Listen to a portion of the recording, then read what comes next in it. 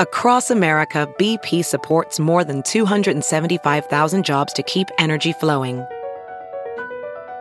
Jobs like updating turbines at one of our Indiana wind farms and producing more oil and gas with fewer operational emissions in the Gulf of Mexico.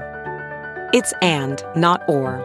See what doing both means for energy nationwide at bp.com/investing in America. One tray sausage and pierogis from at home in the kitchen. Here's Rachael Ray with Rachael on the Radio.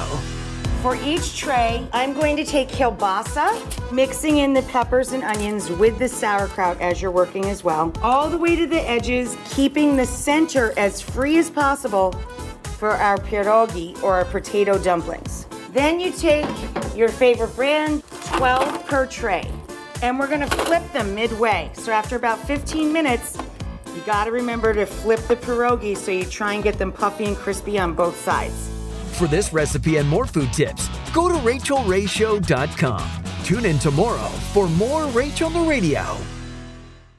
Catch every episode of 60 Minutes, America's most watched news magazine show, as a podcast. Hear in-depth investigations across politics, news, and entertainment on your schedule. Listen to 60 Minutes ad-free on Wondery Plus.